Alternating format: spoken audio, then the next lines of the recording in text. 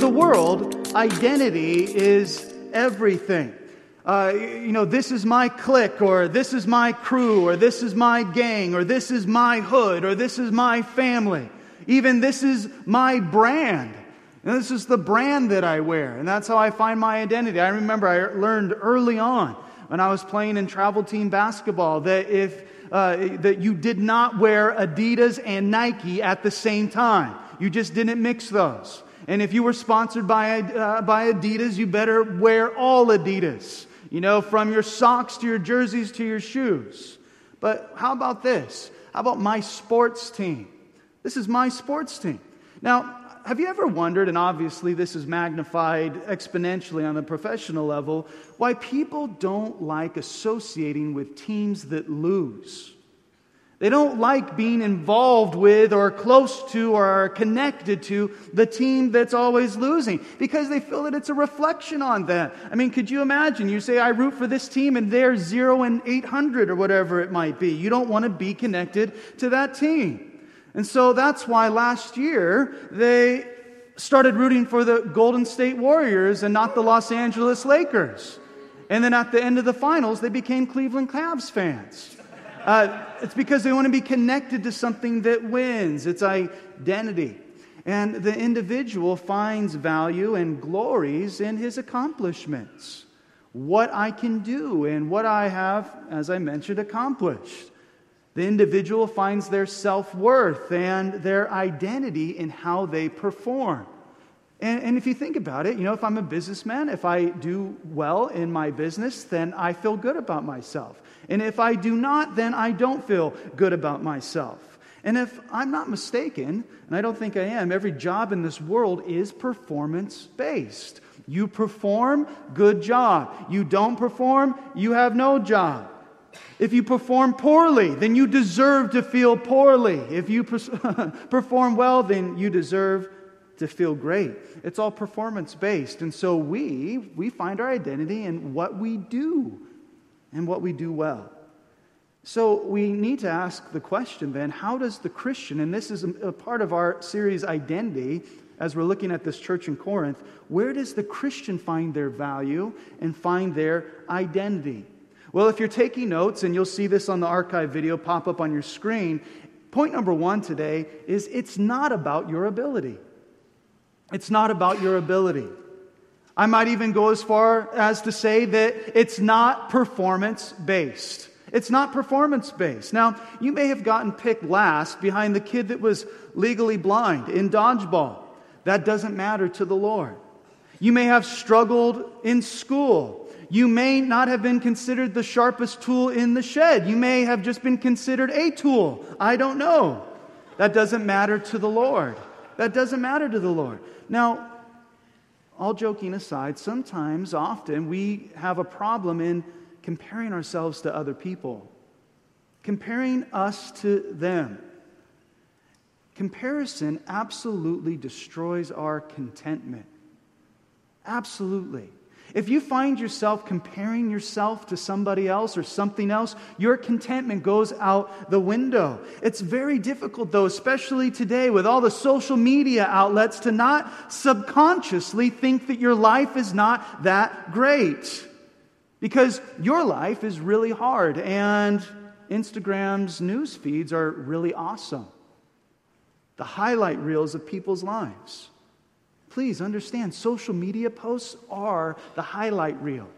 And then you can start looking at all these things that other people are doing, and then you see these pictures of couples and then how in love they are and all of these things, and you don't realize that they're actually struggling on the brink of being separated. But here they are posting these pictures, and you're going, how come I don't have that? Or you see this amazing event that somebody's attended in this concert, and all, how come I'm not doing that? I just had to sit at home last night. Even with that understanding, though, and realizing that that is the highlight reel of people's lives, it's hard not to see other people and what they're doing and what you're not doing and feel discouraged.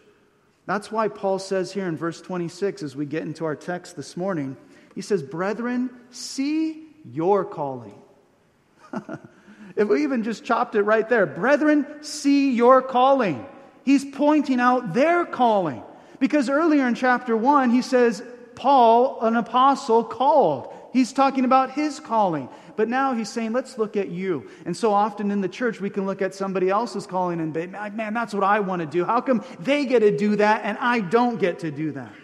In verse 26, it says, for see your calling, brethren, that not many wise according to the flesh, not many mighty, not many noble are called. Now, you might think, if you're really looking at this verse carefully this morning, how is that encouraging? Didn't he just say, let's look at how you're called because you're not wise according to the flesh and you're not mighty according to the flesh and you're not noble? Listen, you were called because you're not wise, not mighty, and not noble. And you might think, thanks a lot. Thank you.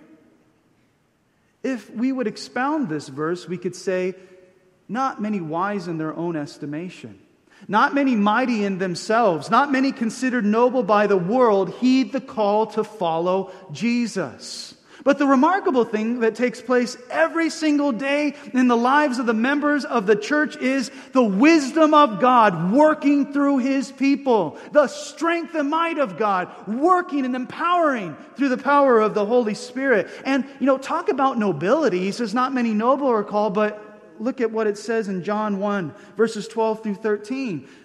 John wrote and said, but as many as received Jesus, to them He gave the right to become children of God, to those who believe in His name, who were born not of blood, nor of the will of the flesh, nor of the will of man, but of God. So you might have been born on the wrong side of the tracks, and you may not be noble as far as the world is concerned, but you're called a son or daughter of Almighty God, the everlasting King, the King above all kings. So church, all of us included in this, need to spend more time viewing our calling and fulfilling our role in the body of Christ as opposed to looking at what somebody else is doing. Why can't I do that? Why can't I do this? Let's spend less time viewing others' callings and comparing ourselves with them. Paul says, look at your calling, see your calling, see what God's called you to do and created you to do. Because, honestly, I've done that very thing where I've looked at different things over the years and been like, wow, how come they get to do that? And how come I'm having to deal with this?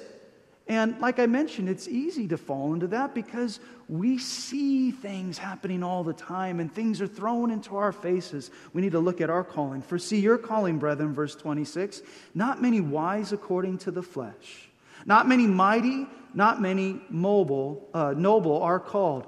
Some people mistakenly think, and this is on both ends of the spectrum, that God is only interested in the wise and the mighty and the noble.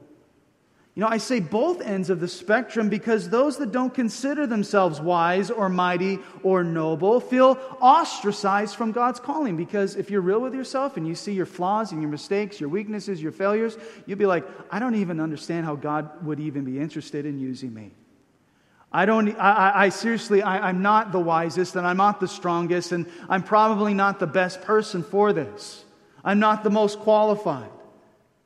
But then those that do consider themselves wise and mighty and noble, they even feel thus, because I'm wise and I'm mighty and I'm noble, God would be extremely unwise in not using me in a powerful way.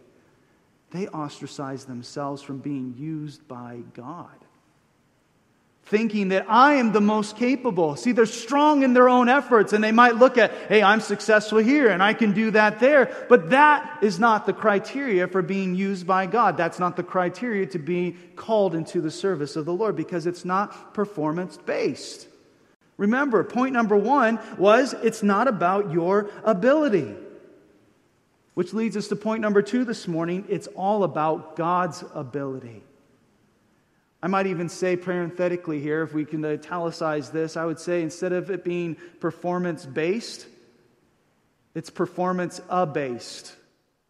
Meaning that you get to the end of yourself and your abilities and you finally realize that it's going to take a lot more than what you have to offer. Many times, the Lord will allow us to get to a point where we are abased, where we are humbled, where we see very, very clearly how incapable we are of doing what we need to do. So often we can have the systems. Oh, I got the system down. I know how to work this system. Hey, I'm a veteran. I understand. I've been at this for years and years and years. I know how to handle the things I need to handle. And we can be confident in and of ourselves, but the Lord will bring us to a place where we fully understand God's power and God's ability and our lack thereof.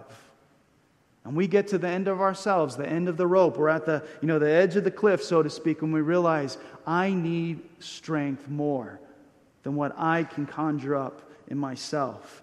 It says in verse 27, but God has chosen the foolish things of the world to put to shame the wise. And God has chosen the weak things of the world to put to shame the things that are mighty.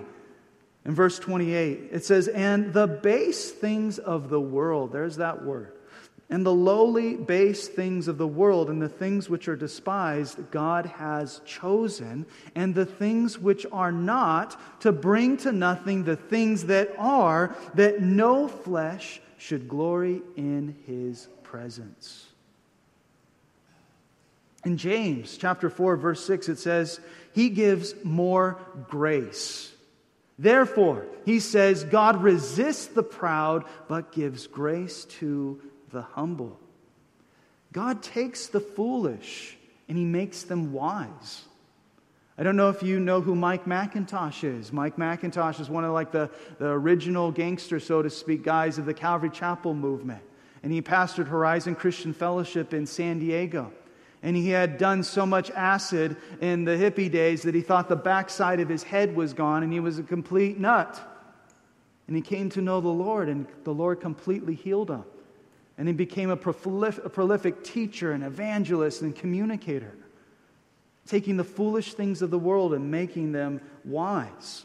God takes the weak and He makes them strong. God takes the despised and the unpopular and the outcast and uses them in ways that are mind-boggling.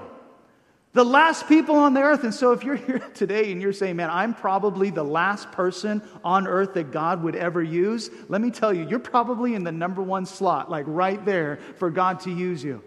When you're saying, I don't know what I can bring to the table, Lord, I don't know what I have to offer. So often we think that God's interested in our performance. But if I could just tell you something simply that's been spoken of for years and years and years, is God has not called you to performance. God has called you to obedience. You obey the Lord and He does the performing. You humble yourself before the Lord and then the Lord does the work. He has not called you to perform. He's called you to obey. You obey God, He does the performing. Now, in Philippians chapter 3, verses 4 through 8, Paul, writing to the church in Philippi, he gave a little background to who he was. He was a very, very highly esteemed man in the Pharisaical school of thought, in that branch of Judaism. He was the cream of the crop. But in verses 4 through 8, he says, though I also might have confidence in the flesh, if anyone else thinks he may have confidence in the flesh, I'm more so. He says, circumcised the 8th day, of the stock of Israel, of the tribe of Benjamin, a Hebrew of the Hebrews, concerning the law, a Pharisee, concerning zeal, persecuting the church, concerning the righteousness which is in the law, blameless.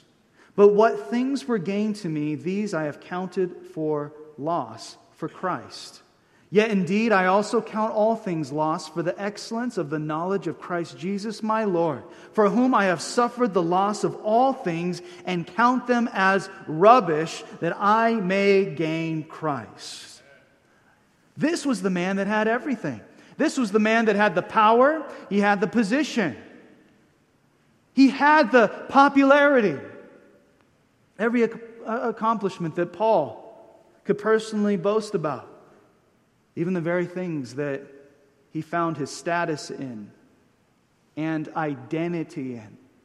Prior to Jesus, Paul says, I have suffered the loss of all things and count them as rubbish that I may gain Christ. How powerful is that? Where does personal pride go when you read certain things like this from the Bible, giving us direction and instruction? Personal pride goes out the window. In Matthew 23, verses 12, actually just verse 12, and I'm reading this from the Old King James Version, it says this, "And whosoever shall exalt himself shall be abased, and he that shall humble himself shall be exalted." So if you feel as if God maybe has allowed certain things in your life that are difficult, or they're hard, or they're quite frankly, they're humbling. Man, this is very humbling because I have seen how I am not capable. If you're experiencing those kind of things, might I just say, rejoice in that. You might say, well, why would I do that? That's nonsensical. Well, if you are a follower of Jesus and the Lord is allowing these things to happen in your life, and then you feel like this is beyond me, I can't do this, you are in a great place, because where you end, God begins. His power is not limited by our inabilities. Him using us is not based upon our performance, but rather the lack thereof, the abasement of who we think we are, because the Lord's hand is upon us. He gives grace to the humble. That's what we want to be receiving. And if you've made foolish mistakes, which we all have, if you've cracked under pressure, if you feel like I don't have a lot to offer to the Lord, good. Good. Again, in verse 27, God has chosen the foolish things of the world to put to shame the wise, and God has chosen the weak things of the world to put to shame the things which are mighty, and the base things of the world and the things which are despised God has chosen, that the things which are not, to bring to nothing the things that are. And you might think, well, why does God do this? This seems just so counterintuitive. It just seems so opposite of what the world says, that you need to be able to do all of these things in your own efforts in order to be successful. Well, Isaiah 55, verse 8, it says, for the Lord speaking, says, "For my thoughts are not your thoughts, nor are your ways my ways, says the Lord." And in verse 29, if you look at that next verse that we're studying this morning, it says that no flesh should glory in His presence. That no flesh, no person, no individual with their individual accomplishments can boast in the sight of God. In Isaiah 42, verse 8, the Lord speaks and says, "I am the Lord, that is my name, and my glory I will not give to another." I will not give it to another. And when we come to that place as Christians, which I hope all of us can today, when we come to that place as followers of Jesus where we realize that it is nothing that we did or can do, but it's rather all that God has done, He receives all the glory. And we cry out and we say, "Thank you, Lord. Thank you, God, for saving me, for forgiving me, for helping me, for empowering me, for washing me and purifying me and enabling me. Thank you, Lord, though I may have blown it and made mistakes and have lived with guilt and regret, that I'm made new in Christ. And now the Lord receives all the glory for what He alone can do." Because we in ourselves, it's natural. We want the glory for ourselves. But it's glory that belongs to somebody else. It belongs to God alone. So when we do something good and they go, "Oh, you're so awesome. You're so amazing." And you're just like, "Yeah, tell me more. I like you. What's your name?" Or whatever it might be. And we receive the glory from what we did. And we realize, hopefully soon, that glory doesn't belong to me, it belongs to the Lord, because there go I, but by the grace of God I should have been dead and separated from the Lord by my sins, and now look what He's blessed me with. Look what He's enabled me to do. All the glory goes to the Lord.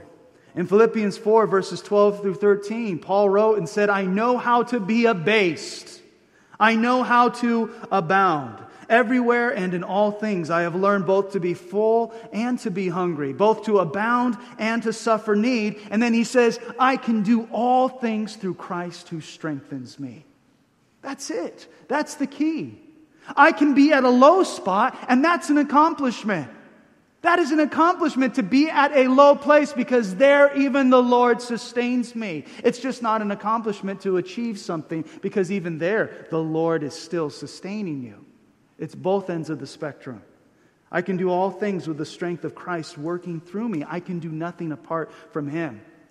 Now, we'll get to this in our last study in house groups, where we're now looking through the I am statements, where the Lord says in John 15, verse 5, I am the vine, you are the branches. He who abides in me and I in him bears much fruit, for without me you can do nothing. And in the Greek language, that word for nothing means nothing. Means you can do zippo, zero. Apart from me, He says, I'm the vine, you're the branches, you're plugged into me. I'm where your life source comes from. I'm your sustenance. I'm your strength. Break the branch off from the vine, it withers and dies. Without me, you can do nothing. And when we come to that place where we realize, Lord, this is beyond me. Lord, I'm not capable. Lord, this needs to be your strength and it needs to give you all the glory. Then we find ourselves in a place where the Lord does exceedingly and abundantly, above and beyond anything we could ever ask for, think of. So Paul said that not many wise and not many mighty are called. If you think about this, honestly, intellectually, if we were truly wise, we'd realize that we don't know anything at all, especially in relation to the amount of knowledge that we have in this world, and obviously nothing compared to the omniscient, all-knowing God. If we were truly strong, we'd recognize our weaknesses, because the person that is truly weak is the person that says, I don't have any weaknesses, and they're blinded to their own vulnerabilities. See, the person that's strong realizes, hey, I need help, and this is an area of weakness, and so I call out to the Lord, and I am saved. And so as we're trekking along here, if it's not about our ability, which was point number 1, but it's all about God's ability, point number 2, that leads us to our third and final point this morning, is that it's all about God's glory. In verse 30 it says, but of Him you are in Christ Jesus, who became for us wisdom from God, and righteousness, and sanctification, and redemption. If you don't know this name, you need to familiarize yourself with it. Oswald Chambers said, and I quote, sin is a fundamental relationship. It's not wrongdoing, but wrong being. It's a deliberate and determined independence from God. End of quote. See, we have all inherited sin. We have all inherited not the wrongdoing, but the wrong being from which all the wrongdoing comes. Sinful nature. Jesus bore the cumulative sin of all the world. Jesus' actions epitomize the wisdom of God's plan for salvation, solving the huge problem, which was this: how can man be forgiven of their sin? This is a massive problem. Mankind can't even touch the issue of sin. Man cannot redeem himself from the enslavement to sin. In 2 Corinthians 5:21, it says, for He made Jesus, who knew no sin, to be sin for us, that we might become the righteousness of God in Him. Jesus, who was perfect, didn't just take the effects of sin, but He took sin itself.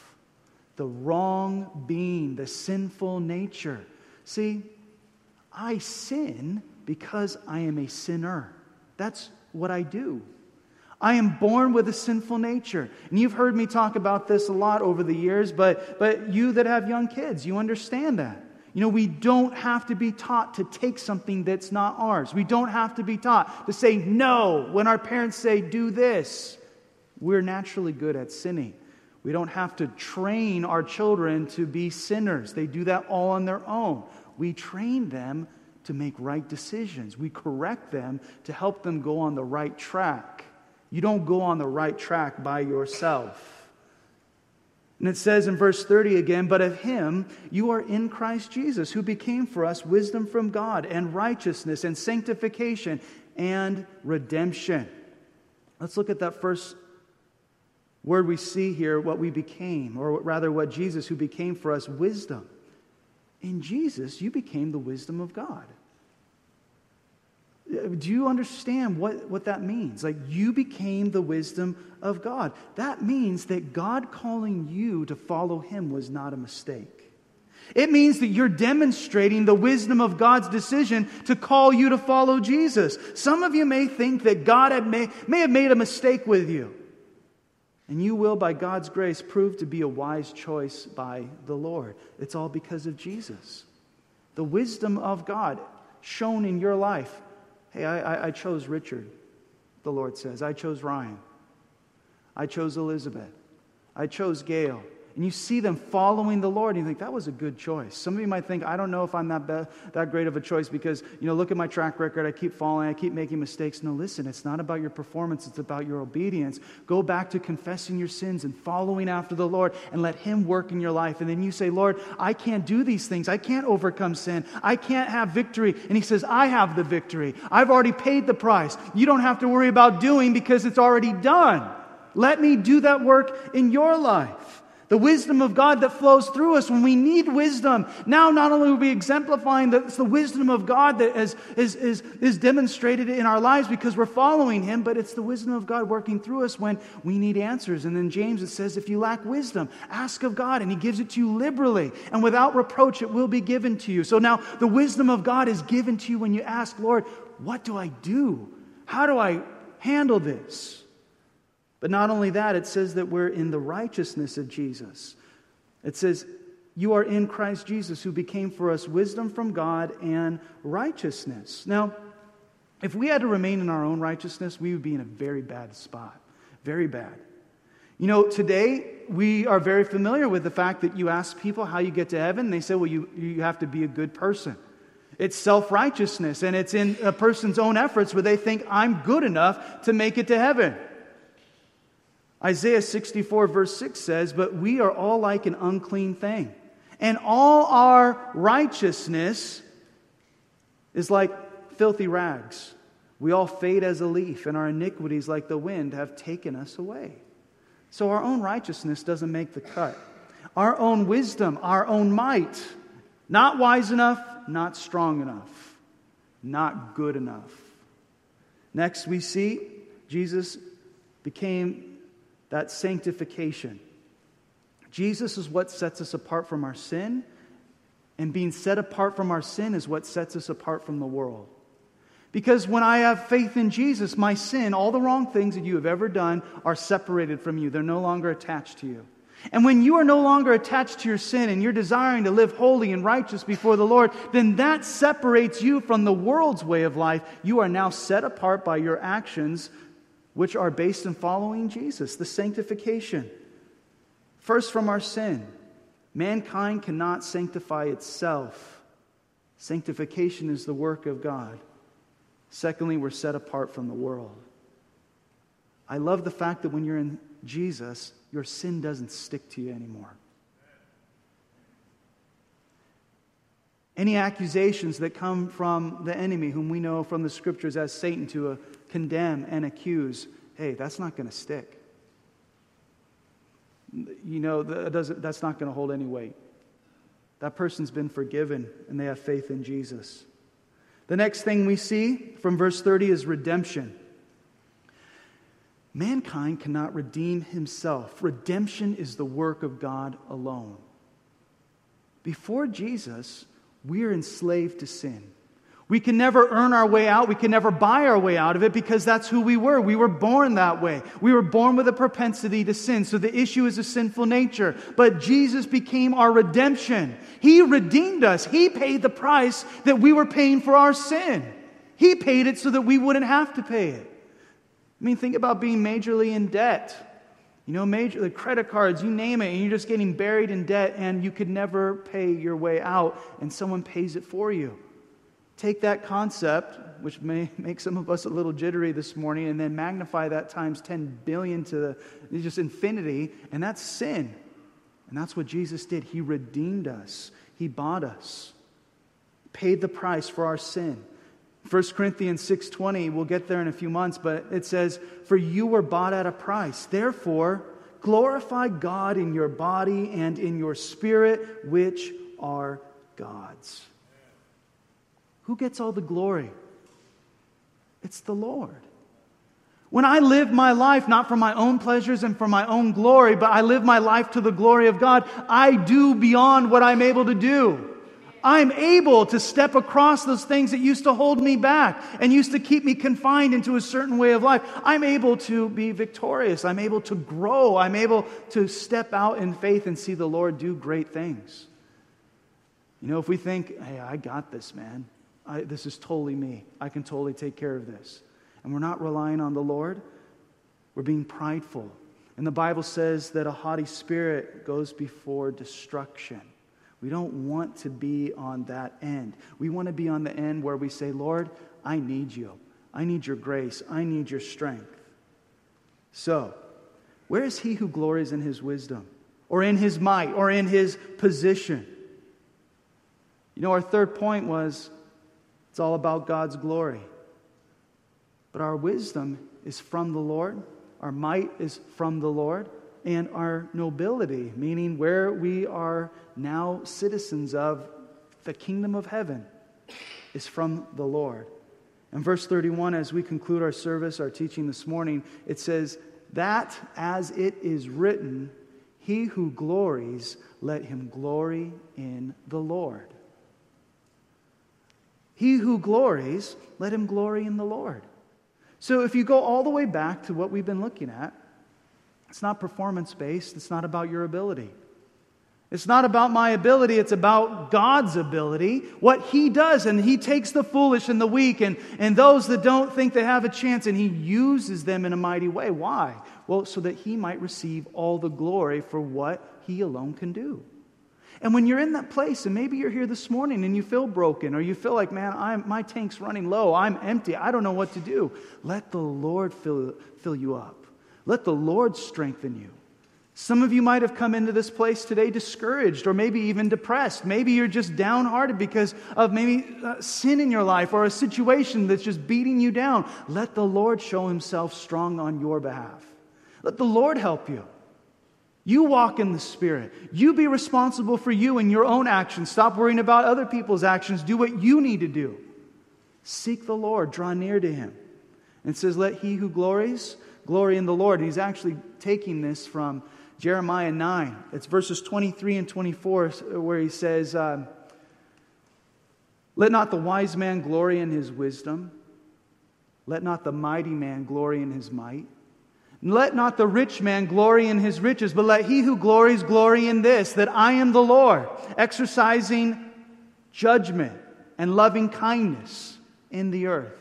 For in these I delight, says the Lord. This is what Paul's quoting from the Old Testament book of Jeremiah, chapter 9, verses 23 and 24. Let he who glories glory in the Lord. And what? Not in your wisdom. There's always somebody that's wiser. Not in your might. There's always somebody that's stronger. Not in your possessions, because there's always more to have, and they can be taken away for that matter too. But he says, let he who glories, you want to glory in something? Glory in the fact that you understand and you know the Lord. And that you know what He's capable of. And you know what He has done for you. And what He will do for you in the future. And as it is written, he who glories, let him glory in the Lord. Let's pray. Father, we thank you so much for your word. We thank you, Lord, for the opportunity to be in this house today. We've entered your courts with praise. We have studied your word.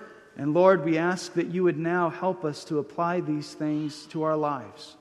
Lord, I ask that you would help us, Lord, not to be hearers of your word only, but doers also. Lord, I pray that this church would be a church that's filled with your Holy Spirit, that's filled with men and women that have a desire, Lord, to pursue righteousness, to pursue holiness, to pursue love. And I ask, God, that you would help us to be those men and women that you've created us to be. Lord, help us, Lord, to rely on you in all things. Lord, help us to even be reminded this morning that our calling is not performance-based. Lord, often you allow the performance to be up-based so that we might see how much we need you. And so, Lord, may we not focus on our abilities, but may we focus on your ability, and may we give you all the glory for the great things that you have done. And Lord, we ask that these things would sink deep into our hearts. Like a seed that's planted, may it bear much good fruit. And Lord, we ask these things in Jesus' name. And all God's people say, amen.